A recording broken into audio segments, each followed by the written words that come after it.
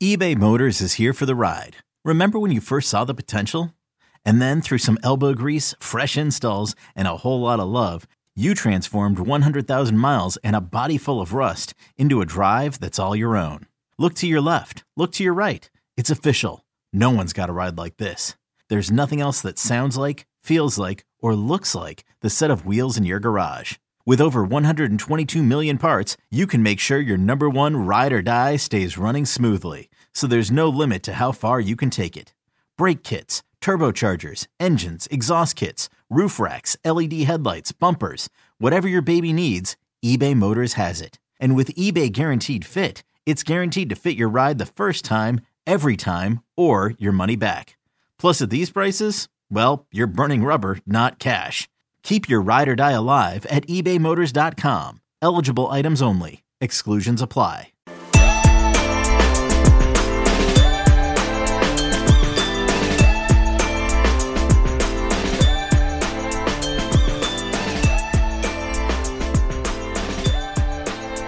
Welcome in. It's the Lions 24/7 podcast, the final day of October as we record this bye-week episode of the podcast. And happy Halloween to everyone out there. Still wondering how my co-host Sean Fitz is going to break the news to his boys that Halloween's been postponed in Happy Valley. It is rainy weather outside. We've got way too much candy under our roof, no kids to eat it, and we're going away for the weekend. So we got our own predicament, but Sean, bless your heart, you got boys who are ready to come home, and I'm sure they're still getting their costumes anyways, but you certainly came to mind when I saw the postponement announcement hit Twitter. Oh, it's going to be crazy, man, because we had that push back tonight. It's if you're in the State College area, it's been pushed back to Saturday night, so that's great.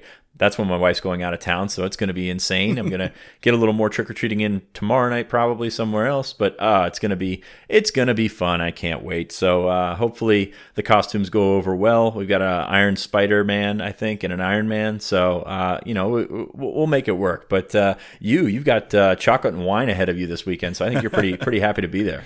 Yeah, we'll be just fine, but I hope the boys have fun whenever they do get out there.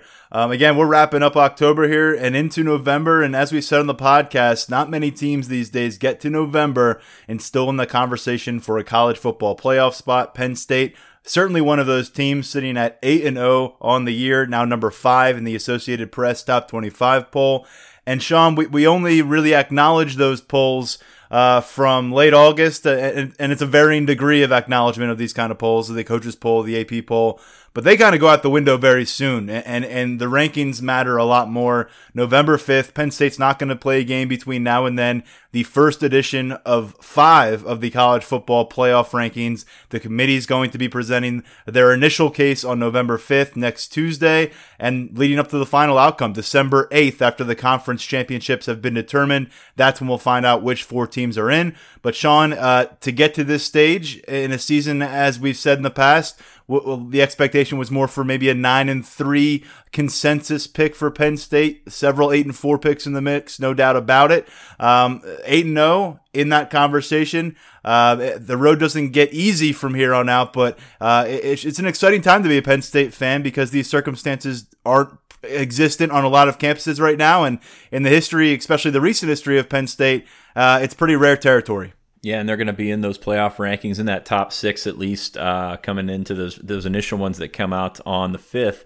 So, I mean, hey, that's a roundabout way of saying it's good to be 8-0 right now. It's good to be undefeated. Of course, you've got speed bumps ahead, but that's, you're not the only team in that group that's going to have that. I mean, obviously, Alabama, LSU play next week, and Penn State's got a big one at Minnesota. But, you keep that 0 in there as long as you can. And, Ohio State will eventually get here. That's the game that we're always going to keep alluding to when we talk about. No disrespect to Minnesota, of course, but that's the game we're always going to keep looking at because that's such a huge one, not only for the Big Ten, possible Big Ten championship game berth, but the playoff. I mean, you look at what's out there right now, and you give yourself every opportunity, even as an 11-1 team.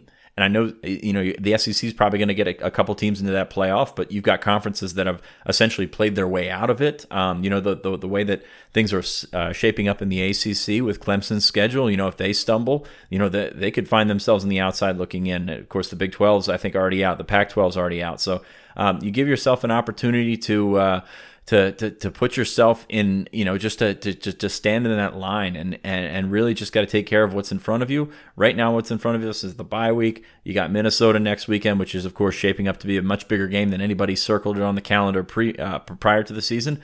But hey, you're talking about semifinals. You're talking about Rose Bowl potentially, which it's funny because I was talking to somebody this weekend and we're talking about a potential Rose Bowl berth, and you're kind of like slumping your shoulders thinking, oh man, that's right. That's a consolation prize right now. So that's where that season's at. And if you give any Penn State fan before the season, give them this opportunity where they would be at this point, heading into November undefeated, you're going to take it. But man, when the Rose Bowl seems like a consolation prize to you, that's not only depressing, but it's also a really good spot to be in.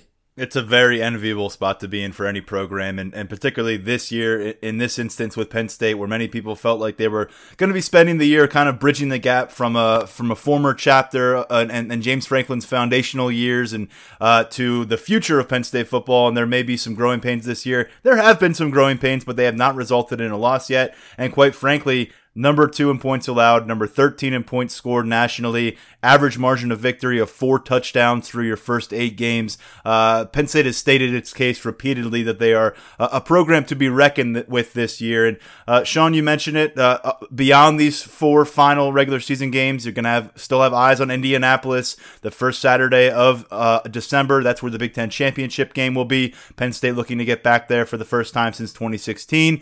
And then, of course, beyond that, there's 2 semifinal games in the playoffs: Fiesta, Peach Bowl in Glendale, Arizona, and Atlanta, Georgia, respectively. So don't go buying any tickets yet, but the options are beginning to mount, and realistically, you are starting to view the Rose Bowl as kind of a Plan B fallback for this Penn State squad. But once again, we just blew right past the Outback Bowl. So I just one of my favorite bowls, and we're just the Penn State's ascent has just gone right by Tampa.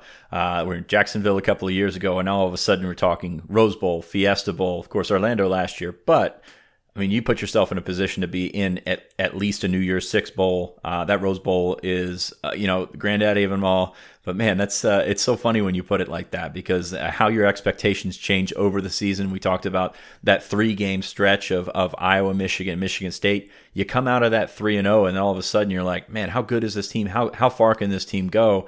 It's all going to point to Columbus eventually, but man, it's crazy to think where you're at right now versus where you were thinking you would be at just a couple of months ago. And it's a credit to the staff. And really, you talk about the growing pains and the things that we thought that they would experience, and that there's been probably fewer of them than we expected. We always pointed to the offensive line, Rasheed Walker, especially with those freshman moments. But this defense has just done such a good job of keeping them where they need to be. And we knew they'd keep them in every game. I don't know that we thought that they would dominate the games the way that they have. So when you've got a defense like that, you've certainly got an opportunity to neutralize some of the better teams in the country. Is Penn State there yet? I don't know. I don't see them quite in that top 3, top 4, but anything can happen on any given day. So we'll see how far this can go. And, first thing, it's got to be Minnesota. And I'm sure James Franklin, when we get to the press conference on Tuesday, is going to remind us of that. Yeah, and I think the nature of everybody in this many people in this fan base right now is not to take a look back and exhale and say, what a fun 3-game stretch this has been, what a great 8-game start this has been. It's saying, okay, what's next? What is this team going to do next to prove itself on the highest level of college football? And I think this team is going to embrace that. We know the team is very concentrated on just as it's not looking forward too far, they also don't want to spend too much time reading their own accolades. Now, this bye week is going to challenge that, because, if they're home watching football on Saturday and relaxing with some family and friends and taking advantage of a restful weekend, they're going to hear their program and potentially their name brought up as analysts and studio hosts talk about college football contenders. It's going to be a different vantage point than they've experienced on a Saturday at any point this season. Even going back to their initial bye week, they were 4 games in. They were coming off a 7-point win over Pitt. They were still ranked outside the top 10. We've entered a different circumstance, but as you said, 1-0, and let's get right into it. Penn State, if they're 1-0 again, they'll remain unbeaten, and that means Minnesota will not be unbeaten. There are 9 teams that have not lost yet in college football at the FBS level, Sean. Penn State is one of them. 2 of their final 4 opponents are among that group as well. Minnesota coming out of the bye week next Saturday, and then 2 weeks later, Ohio State on the road in Columbus, both on the road, both major resume builders. And as we've said in the past, you get to 12-0 with what they've got ahead of them, and you go win the Big Ten championship. There is nothing that any committee can do to keep you out of the college football playoff. I don't care what they would have to stand on their head and try to figure out a way to keep Penn State out. Not saying they would, but you're in. You're in if you don't lose a game and you get to that point. But Minnesota's the first one up, and Sean, we have a set kickoff time for that one. If you were looking for a prime time setup, forget about it. It's going to be at 11 a.m. in Minneapolis, which is great for those of us on the beat who like to protect our mental status and don't mind leaving a press box before 2 a.m. on the road and having to get to the airport. But I know it may be a bit of a letdown for Minnesota fans and maybe a little worrisome for Penn State fans. I've seen some comments saying, I don't like this team playing, before noon on their mental timer, and you don't want to see them get off to a slow start. But there it is, 11 a.m. Aside from that, the final 3 games beyond that, home against Indiana, at Ohio State, at Rutgers, all to be determined in terms of kickoff time. Yeah, I mean, I'm not sure how I feel about that noon kick at Minnesota. I mean, it wasn't going to be a night game. Of course, you're not going to go up against Alabama, LSU. You're going to avoid all that mess, I guess you would call it. But for a night game in the Big Ten in November, it's got to be approved by both sides. I don't even honestly think that Minnesota really probably even tried to get it this a night game. They knew Penn State would not go for it. And I mean, that was a point of contention too. There was rumblings about whether or not they were kind of pushed it away. Everybody needs something to get mad about, I guess. I don't know. It's like Franklin a couple of weeks ago was asked about wearing white for the whiteout. And he's like, we don't even try. I mean, it's not even an issue because we know it's not going to happen. So I would not be surprised if that was the case. Of course, it's probably going to be cold. I pulled up the AccuWeather here on Minneapolis, but I haven't gotten that far. But it's probably going to be cold. It's November in Minneapolis, so we'll see what happens. But you get the day game. There's been a lot of talk about the shadows and things like that. One team stands, I guess, in TCF Stadium. One team stands in the shadows on the sideline, and Minnesota usually stands in the sun. Will that be a factor? Probably not. But 11 a.m. local start, you're just a little dicey about that because you're not sure how quickly you can get up and go. Of course, I don't think the atmosphere, you can also flip that on its head. I don't think the atmosphere at 11 o'clock in Minneapolis is going to be all that great. I talked to Kyle from our Minnesota site earlier this week. He told me the students, they don't show up there either for noon kicks. So I think it's a thing across college football. But that's going to be an interesting way to approach that game because you've got obviously a team that runs the ball really well. So I mean, your margin of error is a little bit less when you don't throw the ball and you don't turn the ball over like they don't. So it'll be interesting, and we're going to get more into the matchup next week. But that's a very intriguing game. I can see Penn State being being the favorites in that for good reason. I think they're the better team, but it can be tricky. And when you throw an early kickoff into it, it just adds to the mess that you have to deal with. Well, fans of these Golden Gophers were ever going to show up to a noon game on time and ready to roll, this is it. Minnesota, they are 8-0 for the first time since 1941. So we're talking about the same year of the Pearl Harbor attack. That's a long time generationally to go. If you're from that area and you've followed that program, it's a special Saturday upcoming. They've got a 10-game win streak that dates back to 2018, and they're number 13 ranking right now, Sean, and they'll have a chance to maybe move up depending on what it shakes out on the college football schedule this weekend. They too are on a bye week. Their number 13 ranking is the highest since 99. Don't have to remind the diehard Penn State listeners out there that in that 1999 season, Minnesota upset second. Yeah. But I will, of course, because yes, just a reminder, upset second-ranked Penn State. That was in Beaver Stadium on the first Saturday of November. And I think, I put a piece up on Wednesday on our site, Lions247.com, breaking down these final 4 games just from kind of not a zoomed-in perspective. We didn't go over the details of every single team, but kind of where they're trending, what their seasons have been about heading into this final month of the season. And the team beyond Minnesota, I think, is probably getting overlooked, sandwiched in between those 2 road trips to unbeaten schools. Don't look now, but the Indiana Hoosiers, they're not a world beater. They're not ranked, but they are bowl eligible in October for the first time in 26 years.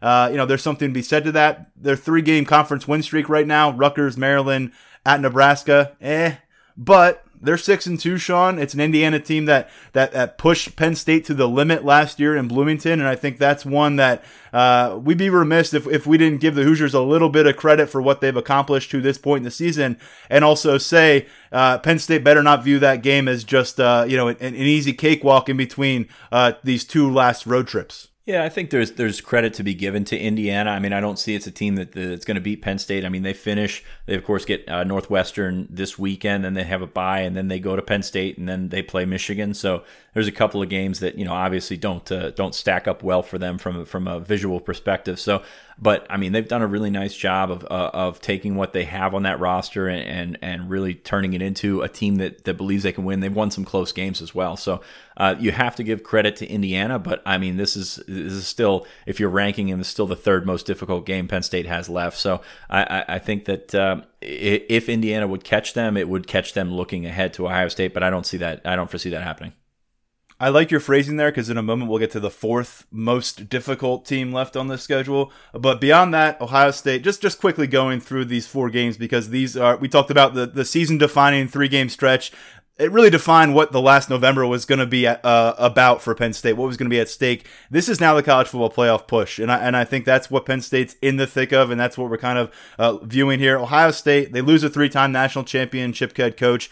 I didn't necessarily anticipate a Lincoln Riley kind of ascension for Ryan Day, but so far it's been essentially that. He's picked up. I think you could probably compare this Ohio State squad favorably when you look at the 2018 and 2017 Buckeyes, who both won the Big Ten championship and both beat Penn State by 1 point in a heartbreaking fashion out there. And Buckeyes are beating opponents by 40 points per game. They haven't had a conference game that's been closer than 24 points. And, Michigan is going to be interesting for them. It looks like the Wolverines, based on that second half against Penn State and last week against the top 10 Notre Dame team, looks like they're beginning to play their best football of the season. So that's always a game that awaits for Ohio State down toward the end. But a lot of eyes right now going to be on Penn State versus Ohio State. And right now, if you're looking for a juggernaut across college football, I know a lot of folks are going to focus in on Alabama versus LSU in a couple weekends. But there's plenty out there who are willing to publicly state that they believe Ohio State is the top team in the country. And I'll be very curious to see where they end up when the college football poll comes out, because they have been dominant week in, week out, just haven't had a lot of lapses that you say, oh, it looks like there's some issues cropping up. And to a first-year coaching staff, they brought in some new pieces there. They brought in a new quarterback that people here are very familiar with. It's coming together for them in a pretty tremendous way. And that's obviously going to be where Penn State says, sure wish we weren't in the East Division, because every year you've got to deal with Ohio State instead of maybe getting a shot at them in Indianapolis. It looks like, for all intents and purposes, if things go kind of chalk here, the winner of that Ohio State-Penn State game is going to be expected to face, potentially a 2, maybe even 3-loss team on the other side. We'll see how Minnesota closes things out, but there's going to be a major disparity in who is favored yet again in that conference championship game. So I think a lot of people are going to view Ohio State, Penn State as kind of a de facto conference title game if both teams enter that matchup unbeaten. I think that's fair. I think you can make an argument that Ohio State's the best team in the country right now. I mean, it's certainly they're very complete. They've got, of course, got pretty good quarterback play. Now you can argue about whether or not they've been tested as much as you think they are, but they've steamrolled everybody that they've played so far pretty much. So I mean that's the one that's going to come down to. It's going to be really a looks contest, because if Penn State goes out there and puts up a really good fight, of course you always want to win the game, but if you show out and if it's a close game, I mean, you've got an opportunity to put yourself back in the playoff with a loss, which you don't typically see. So be interesting to see how that one plays out. And then they have another game, Tyler. And I'm sorry, we did some market research. We had some people come up to the tailgate. People love when I bang on you for Rutgers. So I have to keep going. It's what the people want. Hey, as long as we can get Rutgers involved here somehow, it's a fun part of the conversation. I can't wait to see what you have in store Thanksgiving week when Rutgers comes to town. Probably a nice weekend for the kids to be off from campus, and tickets will be available for all the Scarlet Knights listeners out there if they want to make the pilgrimage and watch the season finale. And yeah, that'll be November 30th. It's a team that's already fired its head coach. That happened in September. It's a team that saw its starting quarterback and top offensive playmaker say, we're good, we're going to redshirt, we're probably going to leave campus after the season. So that wraps things up. And if Penn State gets to that game unbeaten, then people will really be able to start booking their trip to Indianapolis probably. But Rutgers waits in the wing last, and that's a nice way to finish off the season if you're Penn State, because Ohio State, Minnesota, Indiana, as I said, combined 2 losses between those three teams. 24/7 Sports, our national desk, Sean, they put out a path to the playoffs and ranking them in degrees of difficulty for everybody who's in that college football playoff conversation. They had Penn State as the second most difficult schedule. So again, they have earned their way to this point to a top 5 status, but they're going to have to do it all over again these next 4 years these next 4 weeks, because it is a challenging thing. And at this point, though, it's difficult to doubt these young Penn State players, because they have been pretty unwavering. They have not blinked under some difficult circumstances, but we'll continue to learn more about them in the month ahead. Yeah, I feel that this is it's going to be a good test for them. Of course, that 3-game stretch that we just talked about was, it was something that they needed to recover from. The bye week, of course, predictably came at a really good time. But you go out there to Minnesota, and this is where your defense can step up and really, they're playing at an elite level right now. They've got the elite statistics, but when you can sort of go out and crush a team and just impose your will on them on the road, I think that's another test to do that. Minnesota, for what it is, do we know if they're good yet or not? I don't know, but I guess we're going to find out, and that's why they play the game. So I'm excited to see how they handle these. Of course, you don't mark the season a success on October 31st. We'll see where they stand in a couple of weeks, and it should be fun to watch. Yeah, a few notes to pass along. Penn State has made it to 10-0 once as a Big Ten member. That was back in 1994 when they went unbeaten but did not get a shot to play for the national championship. Penn State hasn't won 12 games since that 94 season. And if they are to get to 11 wins, which means 3 more wins, and you're working with 4 regular season games and at least 1 postseason game of at least a bowl variety, 11 wins in 3 of 4 seasons will be the first such occurrence for this program since 1993 through 1996. So we're talking about, again, before the current players were born, the players who are making this happen. That's a long time coming, and who better to pick the brain about this program's ascension, about how this program is recruiting, than James Franklin himself. Probably should have mentioned this at the top of the show. I think it's probably going to be in the title of this podcast and on the headline for the site. But James Franklin had a chance to join our guys Steve Wiltfong, Alan Treyu, with the Notorious B.I.G., and that's spelled like Big Ten podcast. Those guys do a great job. They keep their scope on the national perspective, do a ton of recruiting work. If you know Steve or Alan, their work has been featured prominently on Penn State's site throughout the years, and it will continue to be so as we get closer to the early signing period. But they had a chance to have a conversation with James Franklin, who, surprise, surprise, has hit the recruiting trail during this bye week. Not exactly resting, but some good conversation here. A little bit of a different view than the James Franklin that we get on the beat during our weekly media availabilities, and I think you'll enjoy it. That is going on right now. We're excited to have Coach James Franklin return to the Notorious B1G podcast this morning. Coach is on the road recruiting, 8-0, the Nittany Lions, ranked in the top 5 nationally. Coach, we had Tom Allen on the show earlier this week, and we asked him if he had any legendary recruiting stories from the road. Do you have any all-timers in your career of just some fun or maybe not so fun recruiting stories? I know you were dealing with a little weather this morning and it got you late to your destination. Do you have any all-timers? Well, first of all, let me say I'm a big fan of Tom Allen. He's done a great job at Indiana. I like being around the guy. He's got passion. He's got intensity. Been very impressed with what he's been able to do for Indiana. It's good for Indiana. It's good for our conference. I got 1,000, recruiting stories. When I was at Vanderbilt and recruiting Memphis, one of the things is obviously in recruiting, you get to see a lot. You get to see what high schools are really about. You walk into some high schools and they're very challenging. You walk into other high schools and, they're very privileged. And, it gives you, I think, a very unique perspective on our country and the education system. I've done home visits with kids with no furniture, with no lights, having to use my cell phone to read scholarship papers to the family. I've really seen it all. I recruited in the SEC when I was at Vanderbilt, and every other school had private planes, and I was flying Southwest. I'll never forget, sitting there in the SEC head coaches meetings, and a couple of coaches talking about how their ADs have allowed them to use these private planes with multiple pilots in case something happens. I said, well, we always have had multiple pilots. And they said, what do you mean? I said, well, Southwest, behind that closed locked door, they always have 2 pilots up there.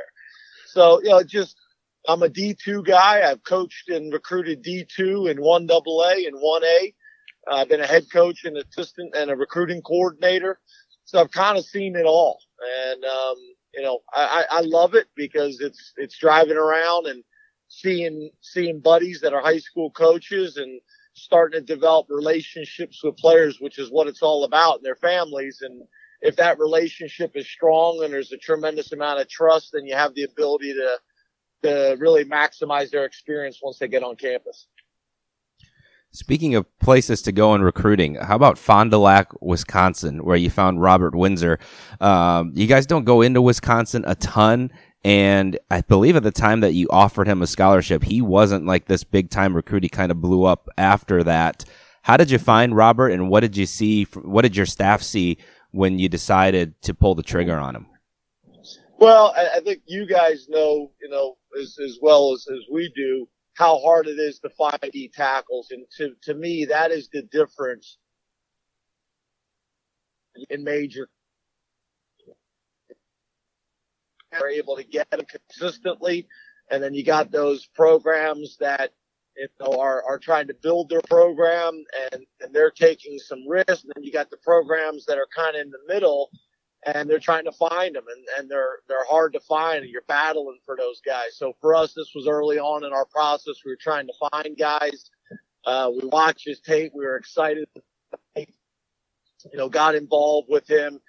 Came from a great high school program. Had a really good strength and conditioning program. Just was really impressed with him. And then Wisconsin ended up offering him late. He had a girlfriend that he thought he was going to marry, and she wanted him to go to Wisconsin. So that was a battle, but we were able to get him on board, and he's really developed. He always was a big, strong, athletic guy, but he's just matured in so many different areas of his life. He's embraced our program.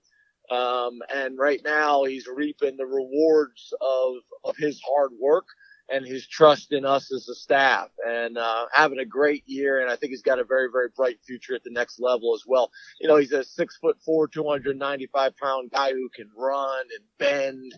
I think he's going to impress people with his testing numbers and things like that. So, he's been a big part of our early success in leading the nation in run defense and one of the top defenses in total defense. So he's been a big part of it. Is the girlfriend still around, or is she back in Fond du Lac? No, she's gone. It usually doesn't. I tell all the recruits when they show up, some of them come with their girlfriends, and I say, guys, this probably ain't going to last, but no, he's been phenomenal. And so is mom and dad. Mom and dad drive to every single game. They've been great. So you've battled Urban Meyer, you've battled heavyweights on the trail, you've battled fiancés, you've battled the local state U. What do you remember about Micah Parsons' recruitment, Coach? Well, Micah was all over the map. We do it different than a lot of people. It's one of the reasons I really struggle when guys decommit from us, because literally when guys try to commit to us and their families try to commit to us, we actually spend a good deal of time trying to talk them out of it. Don't commit unless you're 100%. I'd rather you not commit than commit to us and change your mind down the road. So, what if this school offers you? No, I'm 100% coach. Well, what if the Philadelphia Eagles try to draft you right out of high school? No, coach, I'm going to Penn State to get my education. I'll be back in 4 years. We spent a lot of time trying to talk guys out of committing to make sure that they're 100%, which I think a lot of schools pressure guys. So for us, when they try to decommit, it's painful because I'm like, well, what are we talking about? We went through this in detail and talked the entire process through and what it meant and what the word commitment means. So with Micah, he was that guy. He wanted to commit early on. He'd been up to Penn State like 20 times, wanted to commit. We talked him out of it, told him to go on visits. He went on a bunch more visits, came back, still wanted to commit. We took his commitment. He kind of blew up to a whole nother level nationally, got a lot of people in his ear, decommitted, named his dog, after he says it wasn't, but named his dog after, a mascot of one of our schools that we fight with in our conference. Fans were going crazy. And then we were able to get him and mom and dad back on board with us and is doing so well. And I couldn't be more proud of him academically, athletically, socially, all of it. He's really doing well and I'm proud of him. And obviously he's been an impactful player on Saturdays as well. Should we know his dog's name? Is that on social media? Yeah, it'd be easy for you guys to Google and find it. I'm not saying it, but it'd be easy for you guys to find. I already found it. We'll talk about it after you hang up, Coach. Thank you. Thank you. Yeah. Please don't put me through it again. Coach, you knocked on the door of the college football playoff 2 times a couple seasons ago. The way you guys are recruiting this roster now and moving forward, is it similar, trending better than those football teams from a talent standpoint across the board? Well, to be honest with you, we probably got in that position probably sooner than what anybody expected, and we probably got in that position sooner than maybe our roster supported. Not from a talent standpoint, but probably from a depth standpoint.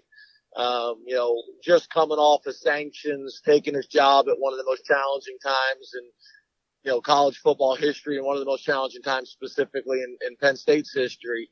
And in year 3, first year off of sanctions, win a Big Ten championship and, finish 5th. And, obviously, we won the Big Ten championship and then didn't get into the playoffs. So, challenging situation. But, I think we keep chipping away at it. I think we have gotten better and created more depth and had more stability, every year. That's coaches. That's all of it. But I think that's really the next step for us. If you look at those programs that are consistently in the playoffs, their roster supports that. I mean, you look at what they're able to do from a depth and from a talent standpoint. They also have the ability in hiring. It's amazing. Some people say, well, these people just continue to win whether they lose coaches or not. Well, they have the budget to go out and hire whoever they want, in the country. They literally say who they want to hire and they go hire them. So it's all those things. It's been a process with Penn State for us to understand that we need to compete in every aspect. If our facilities are not where they need to be, if our budget for staff is not where it needs to be, if it's academic support, if it's dorms, at this point, you are typically losing recruits not for what you have, but for the areas that you're lacking. And with the teams that we're competing against, they're not lacking in any area. So if you are lacking, that becomes glaring. So, we've been chipping away at it and have made a lot of progress in a short period of time. But it's really that mentality that you better be willing to compete in every single area. Your training table, the food that you have, you better compete in every single area because the best of the best, they want to make sure that they're going to have the type of support in every area to maximize their experience on campus. You've played in the SEC. You've coached against the powerhouse programs in the Big Ten and the SEC. Maybe we're talking about some young guys in your program like a Jason Owe and Micah Parsons, but your O-line. But do you feel like from a talent standpoint, you guys have championship level talent in your facility right now in every position room? Yeah, I think we're closing the gap. every day. I think we're part of that argument now. You'd like to make it where it's not even a discussion. It's clearly obvious to everybody, but we're there. We're part of that conversation. We're making progress. I think for me, it always starts up front. Having the depth and talent and size, through 3 deep on your offense and defensive line. It all starts there, and we've made significant progress there. We still need to go, especially when it comes to offensive tackles. I think offensive tackles are a little bit like defensive linemen.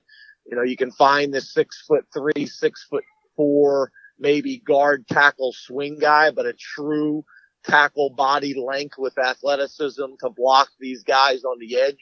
Those guys are hard to find. So, we still got some progress we got to make there, but for the most part, you're going to show up, you're going to watch our practice, you're going to watch our guys move, you're going to look at their body types, and you're going to say, Penn State's roster is significantly, improved and is part of that conversation.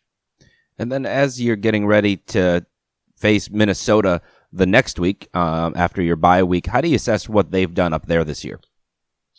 Well, they've done a great job. The way I describe it, I've known PJ for a while. Did a great job at Western Michigan. Obviously has done a great job there. They're a program that knows how to win. I talk to my team all the time.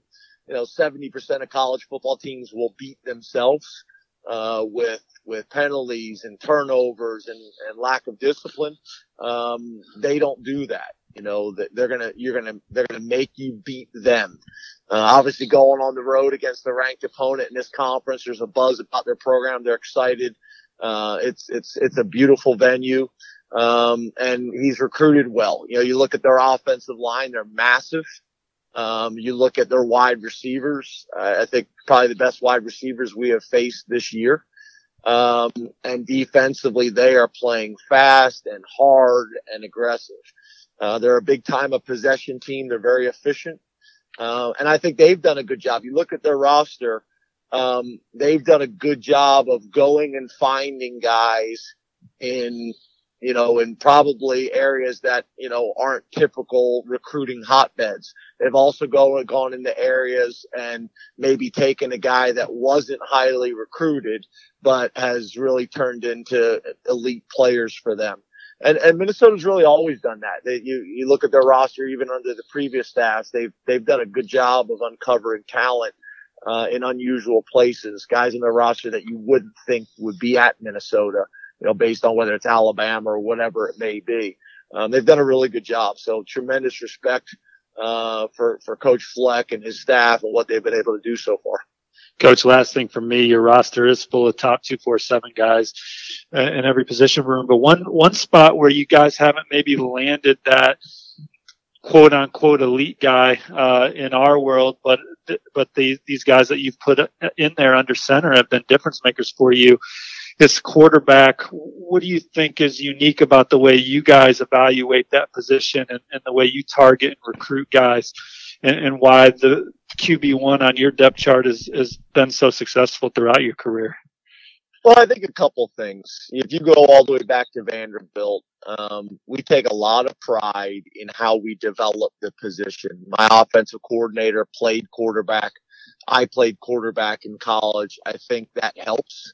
You understand the position. You understand the challenges. A lot of programs around the country are going to the transfer market, and that's fine. We may do that at some point as well, but I do think it speaks volumes when you develop your quarterbacks through your system. You recruited them, you developed. We've done that time and time again. Trace McSorley is a quarterback that nobody wanted. We were only one of, maybe the only school in the country that offered him for the position, and, went down as one of the better quarterbacks in college football, and is now, playing in the NFL. Another thing that people thought he would never do at that 6 foot. Obviously Sean's doing a great job for us right now. So, we've been in those battles. We had the number one player and the number one quarterback in the country committed to us for 9 months. We just got to continue to do it, but I'm very proud of how we have developed the position on our roster. I'm very proud of how we've recruited as well.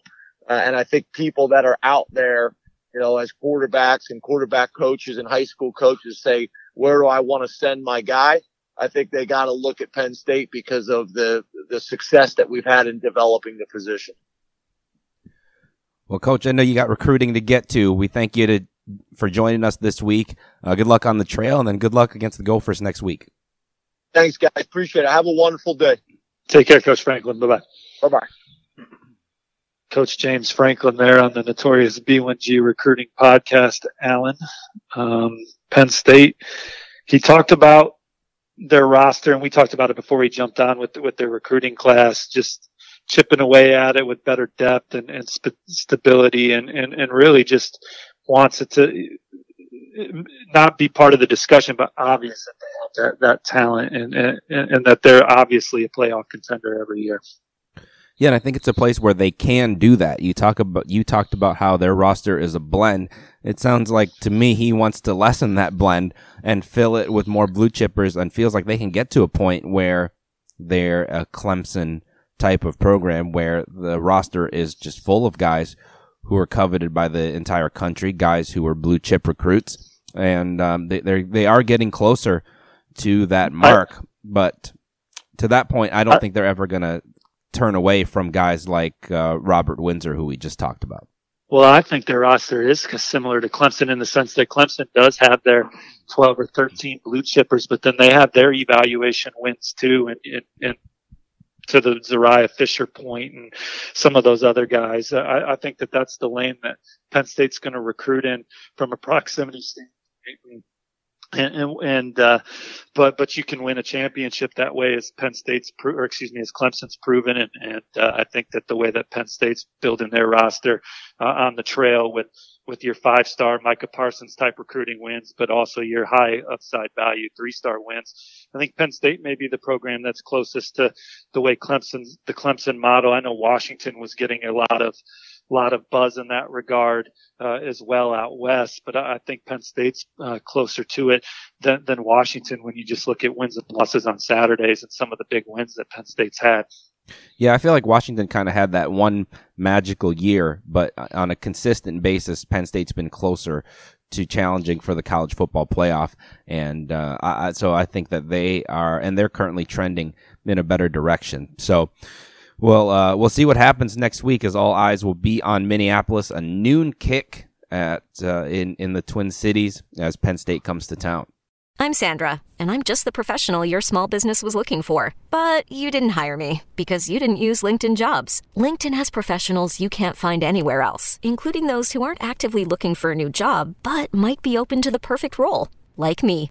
In a given month, over 70% of LinkedIn users don't visit other leading job sites. So if you're not looking on LinkedIn, you'll miss out on great candidates like Sandra.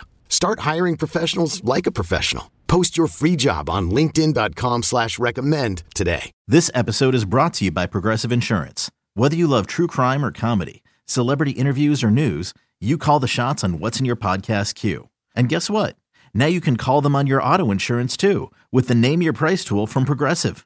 It works just the way it sounds. You tell Progressive how much you want to pay for car insurance, and they'll show you coverage options that fit your budget. Get your quote today at Progressive.com to join the over 28 million drivers who trust Progressive. Progressive Casualty Insurance Company and Affiliates. Price and coverage match limited by state law. Big thanks to Steve and Alan. They do great work. Be sure to check out their podcast, Notorious B.I.G.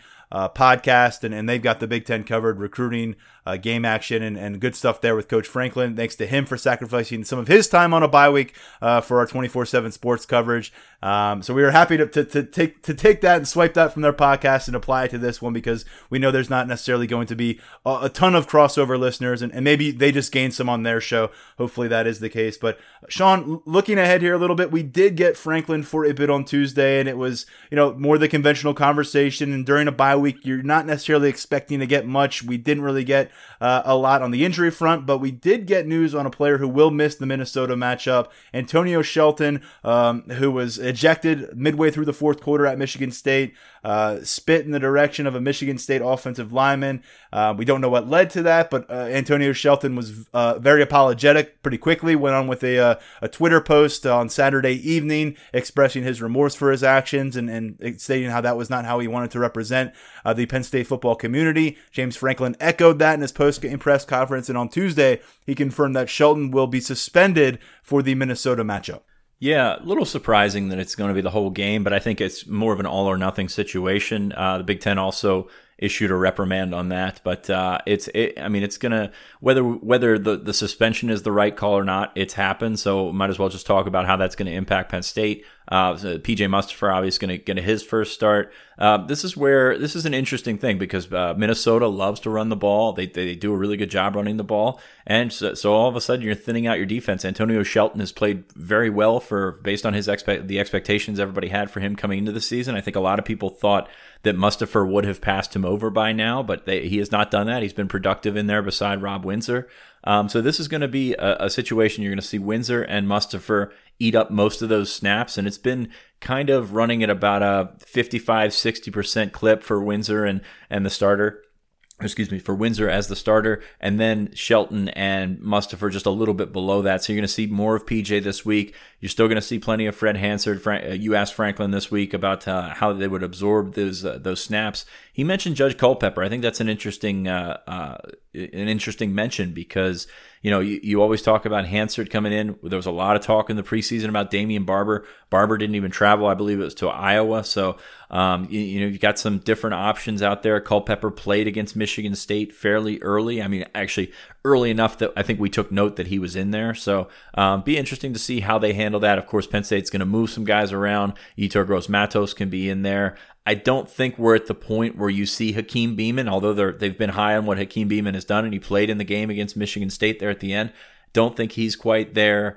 So it's just going to be interesting how they spread out these snaps, because I don't think it's just going to be moving a guy up, moving Culpepper up and playing him alongside of Fred Hansard on that second defensive line. I think you're going to see a lot more of Windsor and Mustipher. And as we said, Minnesota really likes to run that ball. So this is a notable absence for Penn State. Yeah, anticipating a tighter rotation, I guess is the way to put it, rather than seeing more guys involved, and I think you're going to see, like you said, Mustipher, Windsor out there for extended periods that we're not necessarily accustomed to. Mustipher, this is the beauty of this Penn State defense. This is a big reason why this Penn State defense has been so successful. Though they haven't really needed to turn to a lot of second players due to injuries. But here's the suspension. Guess what you've got? You got PJ Mustipher, who's already played a ton of football in his career, didn't redshirt last year, has essentially been a 1A, 1B situation with Shelton during his sophomore season.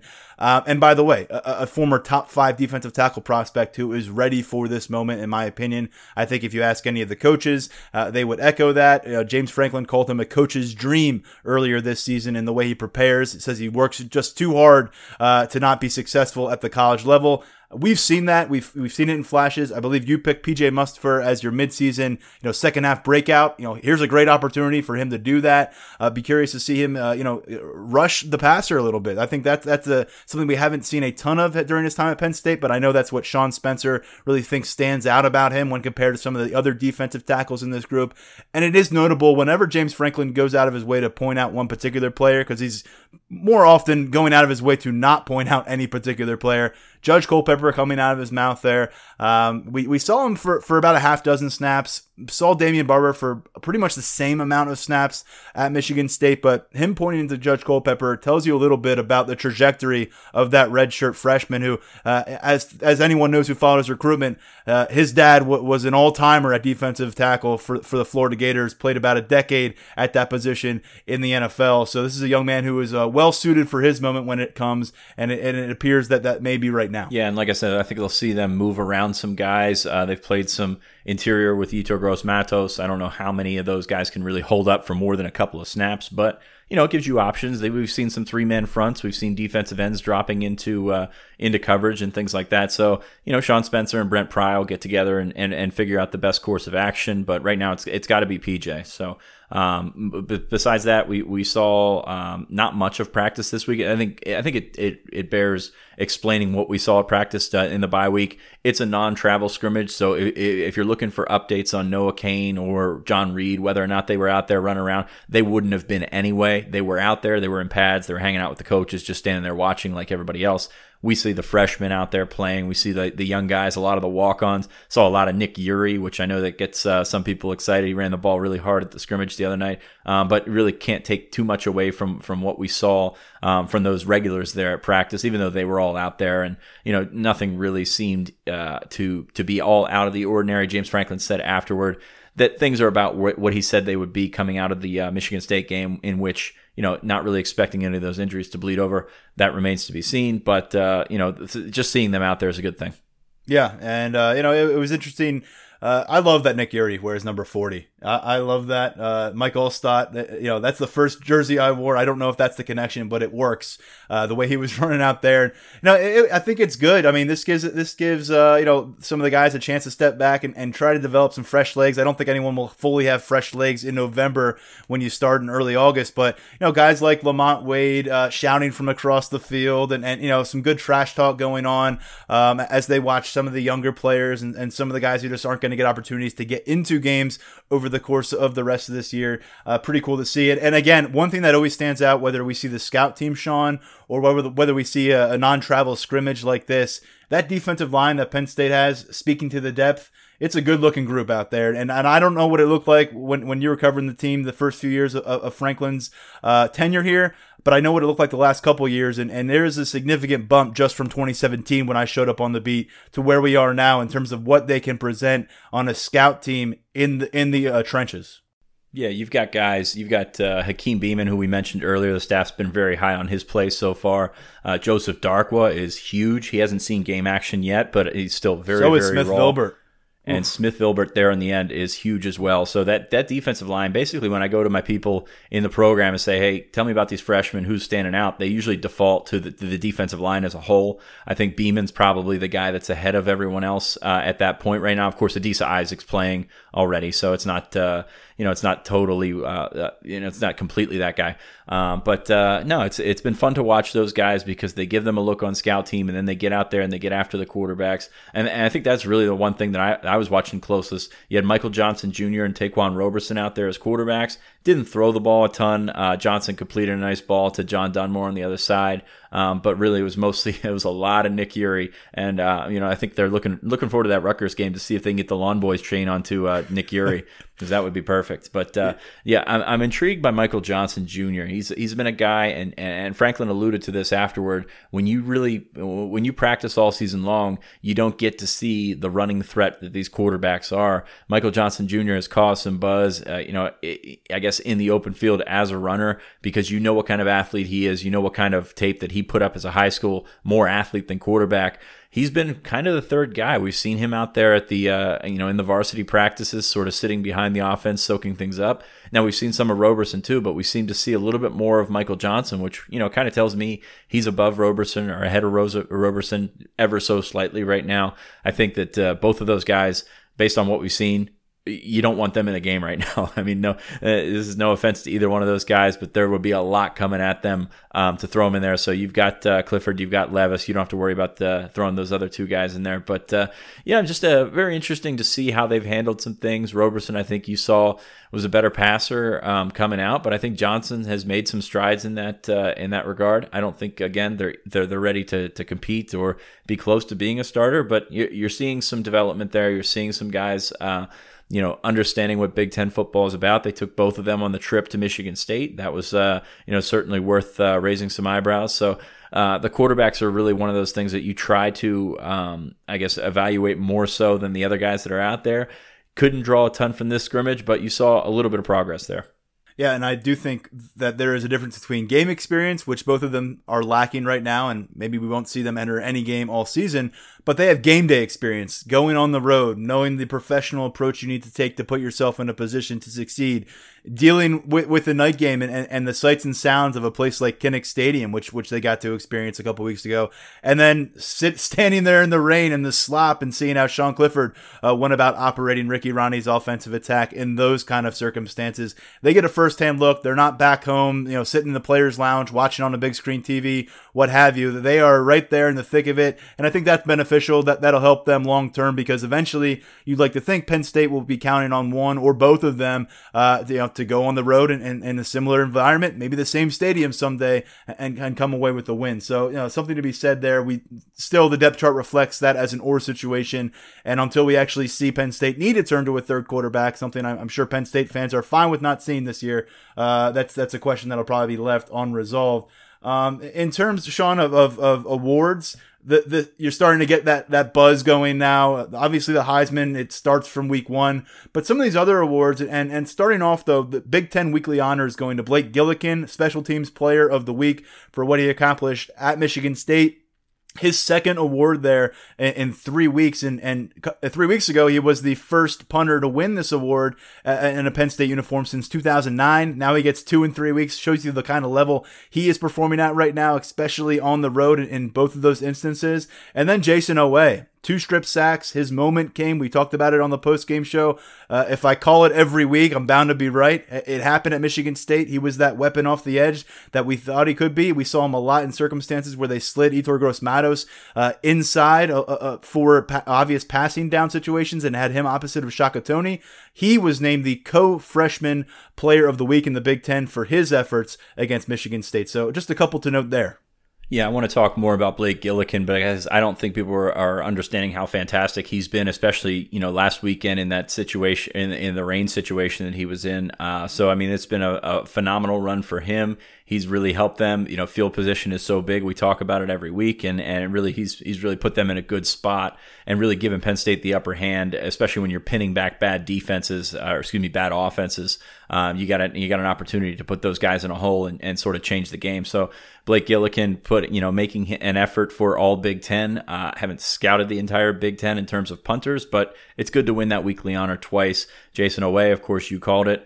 Pat Freiermuth, he's the Mackey Award goes to the best tight end in the country. I think he's making an argument for that. And again, haven't scoured the country in terms of tight ends, but there's not a ton of tight ends catching 3 touchdowns in a game and putting up multiple touchdown games. So really impressed with the way that Freiermuth has played. Certainly, putting himself out there as not only one of the Big Ten's best and really a regional guy, but one of the national a guy on the national level that's really stepped up that position. Yeah, he becomes the first Penn State tight end to catch 3 touchdowns in a game, along the way tying Mike Gesicki atop the career touchdown leaderboard at Penn State history with 15. Again, just a sophomore, still 4 games left in that sophomore season. And with Freiermuth, that was his second time winning the John Mackey weekly tight end of the country award, best tight end in college football on a weekly basis. So yeah, I'd say he's in a good spot to be a finalist when they trim that down to a national winner. Additionally, some other national awards that we're beginning to trim down their options. 20 guys left in the Maxwell Award hunt. That goes to the Player of the Year, one of the more historic awards in college football. And KJ Hamler is one of those 20 finalists, Sean, a guy who has tied for the Big Ten receiving lead right now with 8 touchdown catches through 8 games. We've seen him the last couple of weeks show what he can do as a special teams returner, although both touchdowns wiped off the board due to penalties. Picked up a first down late against Michigan State with his feet as a runner. He is a dynamic threat. And then additionally on the defensive side of the football, the Bednarik Award, which goes to the top defensive player of the year in college football. 2 semifinalists out of those 20. Yetur Gross-Matos, Micah Parsons. So Penn State's superb defense is well represented on that list. I believe they are one of 3 schools that produced multiple semifinalists for Defensive Player of the Year award. And we'll see who can make the finalist along with Chase Young, because he's going to win it because he's freaking good, man. We're going to take out an extended mailbag. Went to the boards at Lions 24/7 to take some questions. So we're going to buzz through these and get out of here for the weekend. I think a very general one, which is one that we probably should have talked about before. What's the biggest surprise about this team 8 games in? I'm going to go with the offensive line. I think they've played better than people will give them credit for. I think I've said it before. It's an easy out to criticize the offensive line, especially when you don't go back and watch them. But they've done a good job. Michael Menet and Will Fries have played really good football. Steven Gonzalez has come along in the last couple of weeks. You're still kind of figuring out that right guard position. Mike Miranda's usually getting the start. CJ Thorpe got the start last weekend. You can see them when they want to run the ball. They're going to go behind CJ Thorpe. Don't know if that's a tendency thing. Don't know if that's something that, they're just, you're putting him out there when you know you're going to run the ball. It's hard to say. But Rasheed Walker really, I think, has been the guy in terms of, how good this unit could be versus how good you expected this unit to be. We expected Rasheed to have some slip-ups. Maybe he's had one or two, but he's gone against some really good defensive ends in the last couple of weeks, and he's more than held his own. So really excited about the future of that. Again, Menet was he was my first half MVP because I left you guys with KJ Hamler and you did not take advantage of that. Menet's been fantastic. Will Fries has been, has played his best ball. So I'll go with the offensive line here because it's been, almost a point of strength, and you don't want to jinx it because you know what's coming up in this lineup in the next 4 games. But, they've done a really, really nice job. And I think Matt Limegrover, James Franklin was quick to point to him last week. I think Matt Limegrover has actually done a really good job. I have offensive line written down too. You kind of presented the case that I was going to say, and that, the fact that we're on the same page there.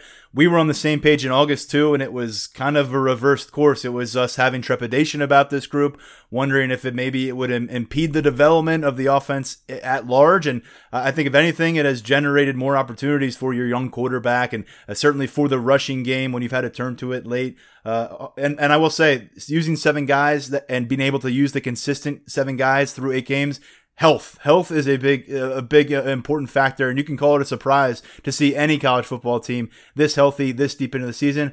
I'm going to go with that. We haven't seen Penn State need to mount any kind of comeback or late score facing a late deficit. We have seen them need to slam the door on teams late. Michigan of note more recently, but this has been a team that when they've had their issues, they've kind of gone into halftime.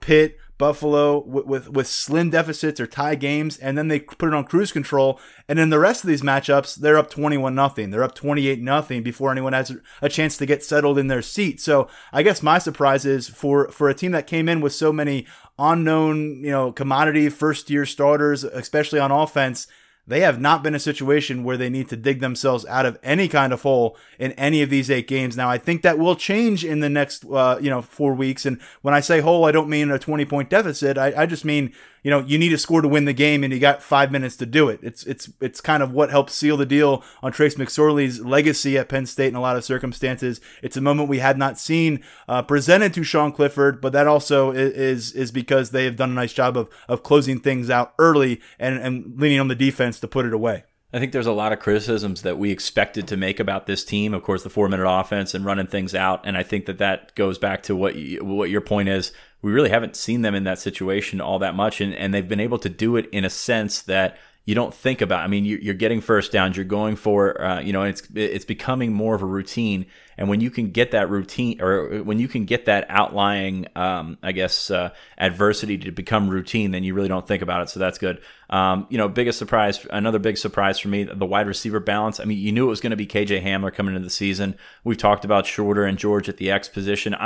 I just keep going back. What's Weston Carr thinking right now, man? Because he came in as a grad transfer. He hoped to play, look good in the season opener. He's still got 3 catches this year. So I think the wide receiver balance, could be better. But when you're 8-0, you're kind of like splitting hairs and finding negatives to talk about. So that's just one to throw out there. Moving on, let's see where are we at on the list here. With Liam Clifford on board, do you expect to see Sean's potentially staying longer through his redshirt senior year in order to play with his brother? I mean, if the opportunity is there, he's got to take it. I don't know that it's going to be there, but I think that Clifford, to me, is a 5-year quarterback. I don't see anything that really pops to make him a potential first rounder or anything like that. So I don't think that option is really going to be, one that you think about as you're going into next season thinking that he could leave after the year. So I don't see that being an issue. But if the opportunity is there, he's definitely got to take it. I mean, you see how much these quarterbacks are getting paid. You see how much they need quarterbacks in the league. So if that pops up and he's a first or second round talent, I mean, he's got to go. But to me, Trace McSorley stayed for 5 years, and I know Trace, has some limitations in terms of size and things like that, but Trace was a really, really, really good quarterback, and he was a 6th-rounder. So I don't see this being a real issue, but I think that they're going to enjoy their time together, and I think that Clifford's going to play out his eligibility, and that's going to put him, 2 years on campus, 2 years with his younger brother. I'll tell you what, if as the question is phrased here, you're looking for ways to convince Sean Clifford to stay on campus, that means your program's in a pretty good spot. Yeah. That means your program's in a pretty good spot because it means he has a decision to make. And I do think, to your point, at this point, are we viewing a future first-round NFL draft pick? I don't know, but I do know that we're going to start digging in toward that direction and some answers in the next month and maybe beyond that. And we have seen quarterbacks of the likes of Nate Stanley get ordained as eventual high-level NFL draft picks without showing nearly as much. Now, I think Sean Clifford is going to have a chance here to establish himself on the national scene. He's begun to do that a little bit more when he has big performances in the limelight, like the Michigan game 2 weeks ago. He's all over SportsCenter with KJ Hamler and the post-game show and all that stuff. But, hey, if he goes on the road and beats Ohio State and plays well, the narrative around Sean Clifford is very quickly going to go from, he's the guy who, took over for McSorley and beat out Tommy Stevens to this is a guy who is a lethal quarterback for Penn State. And I don't think he's there yet, Sean. I'm just saying it's hard to predict what could be on the table for Sean Clifford after the 2020 season. And I'm also going to throw this out there. There's no guarantee that Liam Clifford is going to be ready for game action as a true freshman and actually be out in games competing alongside his brother. And there's no guarantee that Sean Clifford, if he does return for a 5th year and scoffs an opportunity at an NFL payday, will remain healthy and have that same opportunity in place in 2021. We're getting ahead of ourselves here, but that's the fun of the mailbag. So an interesting question and one that I think a lot of people probably came to mind when they saw that his brother committed to the program.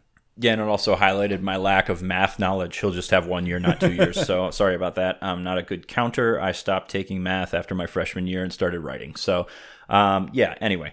Well, you're a darn good writer, Sean. I don't know about that, but we discussed the dynamics of the team a lot lately, and this is another question. The team has really bought into the program. Is that a factor of more toxic personalities exiting the program, or just an evolution of more positive blood entering the program?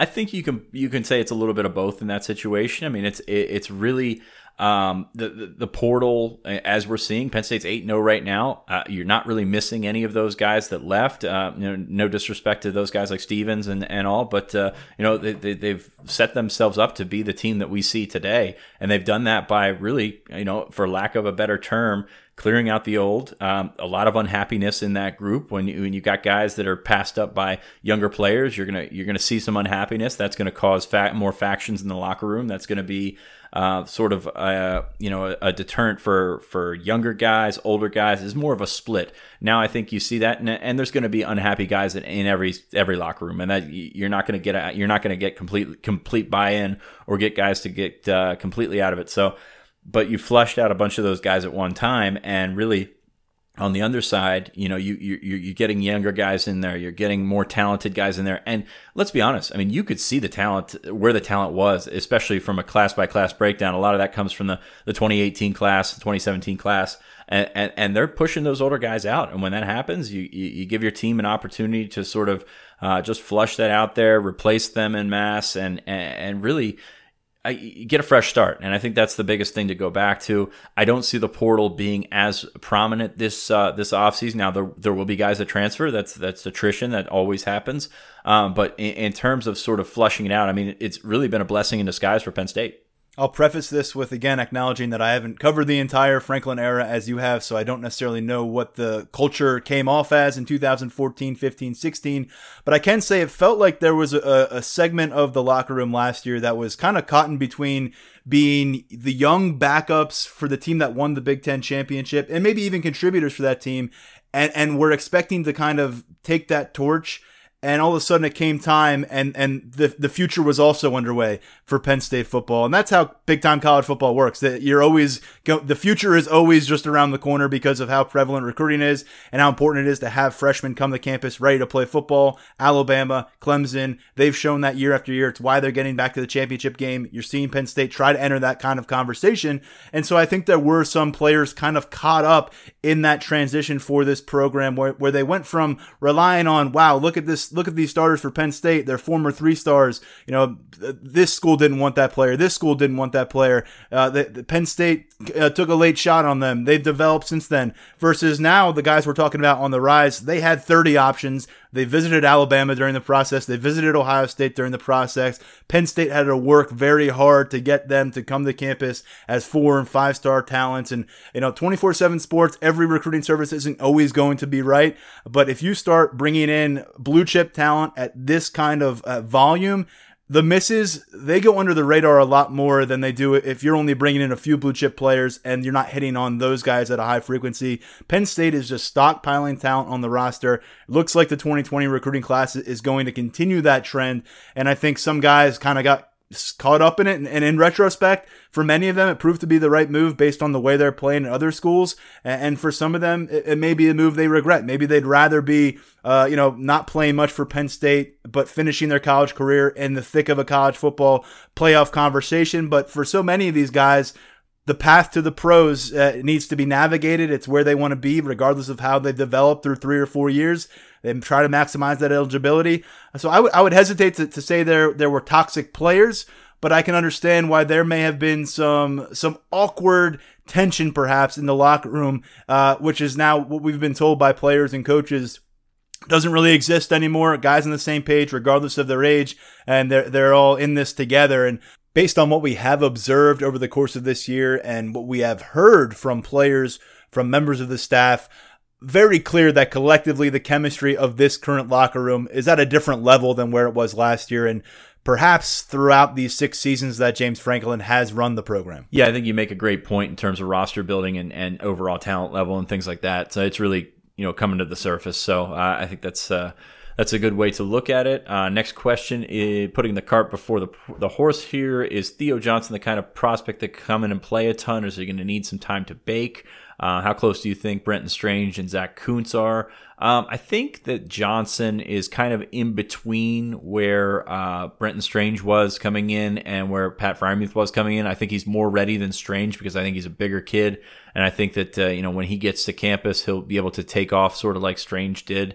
You always worry about the Canadian kids in terms of, how fast the American game is for them, how quickly they can catch up to things. But, I really think Johnson is ready to go as much as a tight end can be, short of Pat Freiermuth. Pat Freiermuth, kind of a different story, a little bit older, kid that could come in and go right from the start, could also block right from the start. Don't have a tremendous amount of faith in Johnson's level as a blocker right now, but I think that Theo could come in right away and make a dent in that 2D or make a dent in the 3D.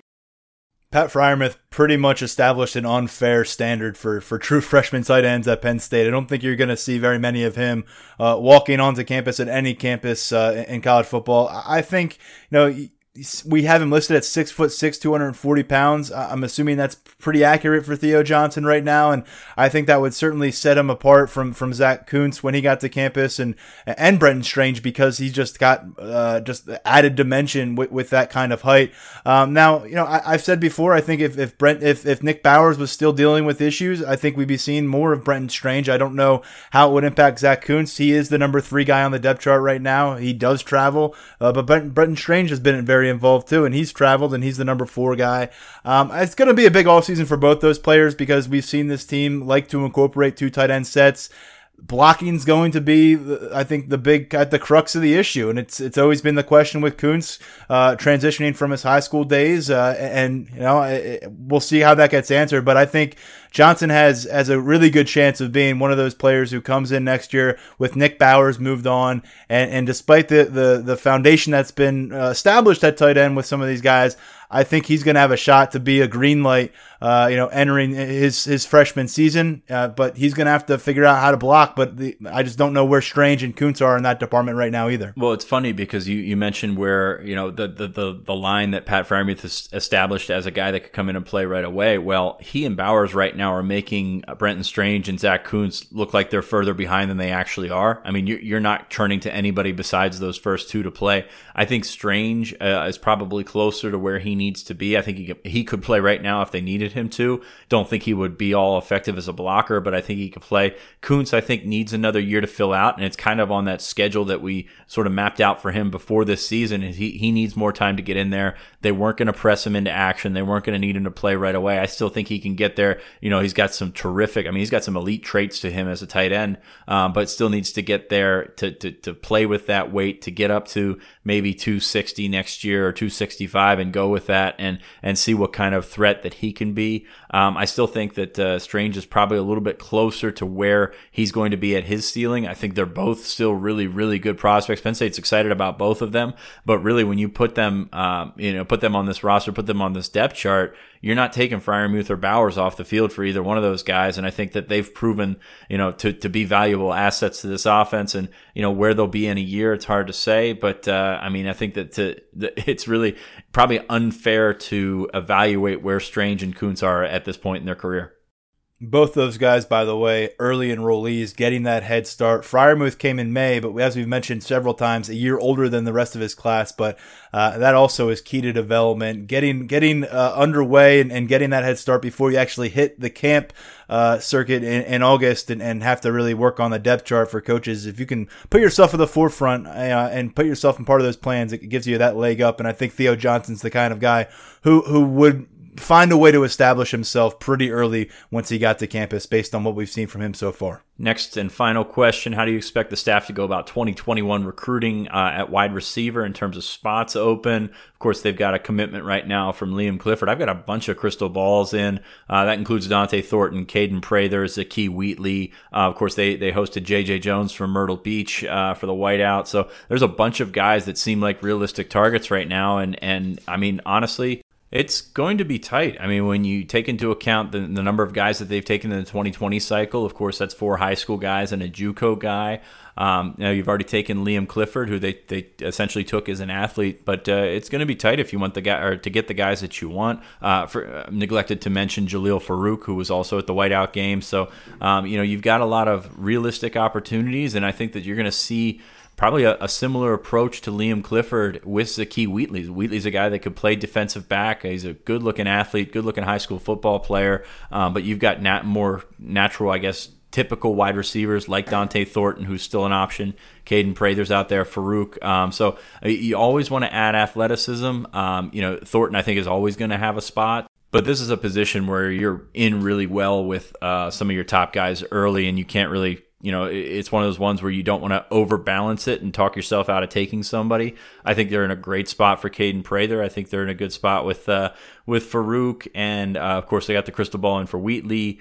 J.J. Jones is kind of an outlier because you always take into account where the kid's from, and sometimes those things kind of take care of themselves. So not sure if we see him in this class just yet, but I know Penn State made a tremendous impression on him. So it's an interesting sort of case study because you have a new assistant coach in. You did bring a big class in, or are bringing a big class in 2020. But there's always turnover. You might see some guys hit the portal in the offseason just because you maybe not happy with their roles or maybe haven't really fit in with the new coach, the new assistant coach in Jared Parker. So it'll be an interesting one to watch. I mean, I still think that they can load up with numbers a couple classes in a row to sort of get what they want. Still fairly low on scholarship numbers right now. That's why they went the grad transfer route with Weston Carr and also had George Campbell committed for a while. But still, I think that they'll be in a spot where I don't think they're going to kill themselves just to only take 2 guys or to only take 3 guys in that receiver group. One more name just to add to the conversation from my neck of the woods: St. Augustine Prep in South Jersey. Carnell Davis, he got an offer this summer while he was actually going to high school in Florida, maybe even the spring. But he was in South Jersey, went to Florida for a few months to finish off his sophomore year. Now he's back in South Jersey at the same school as Isaiah Rakes, who has a Penn State offer, defensive tackle, committed to Texas A&M. So another name to know there. And I will say, one thing that will help them on the 2021 recruiting trail with wide receivers is to find themselves a quarterback. It's a conversation that we'll continue to have as they look across the country for that guy to put in their class, looking for a blue chip caliber quarterback, and that always goes a long way when you're hunting for wide receivers. Absolutely, and I'd probably add Davis in that athlete category. Could play cornerback as well, but yeah, you're right. Getting into that quarterback mess that I hesitate to call it a mess, but right now you're just not sure which direction that could go to. And of course, at this time last year, we said the same thing about 2020, and then they got Micah Bowens, but Caleb Williams is always going to be the guy that you circle. But of course, I think they're in it thick with Garrett Nussmeier, who just visited for the whiteout.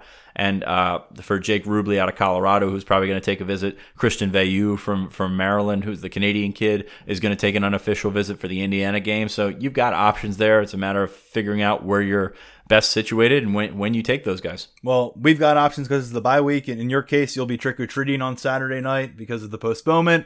I'll be living a quiet life of leisure, hopefully, in the Finger Lakes. You know what? I didn't want to watch the end of that Florida-Georgia game anyway, so I'm sure it'll be great. Well, that works out perfectly then. Yeah, so that's going to do it. We gave you more than an hour here, including that conversation with James Franklin. Again, a huge tip of the cap for Steve Wiltfong, Alan Treyu for handling that interview on their podcast, the notorious BIG podcast, BIG spelled like the Big Ten. And those guys do a great job. Appreciate them lending that to us, and hope you enjoyed that conversation, the conversation with Sean and I. Sean, we're back next week, regularly scheduled programming. It is a game week, the first of 4 that are left on this regular season schedule. We'll come at the folks probably Tuesday into Wednesday with our first episode. Any final parting shots before we step aside for the rest of this bye week? No, I think I got all my Rutgers digs in, so I think we hit our quota this week. No, we'll come back after the bye, rested, refreshed, and undefeated, and that's a good place to be. So we'll see you next time on the Lions 24/7 podcast. Thanks for tuning in. Yeah, and by the way, plenty of Rutgers digs to come later in November. Not looking forward to that, looking forward to that. For now, on behalf of Sean Fitz, Tyler Donahue, be sure to rate, follow, subscribe, all that stuff on Lions 24/7 podcast where you can find it. For now, going back into bye week mode. Talk to you soon.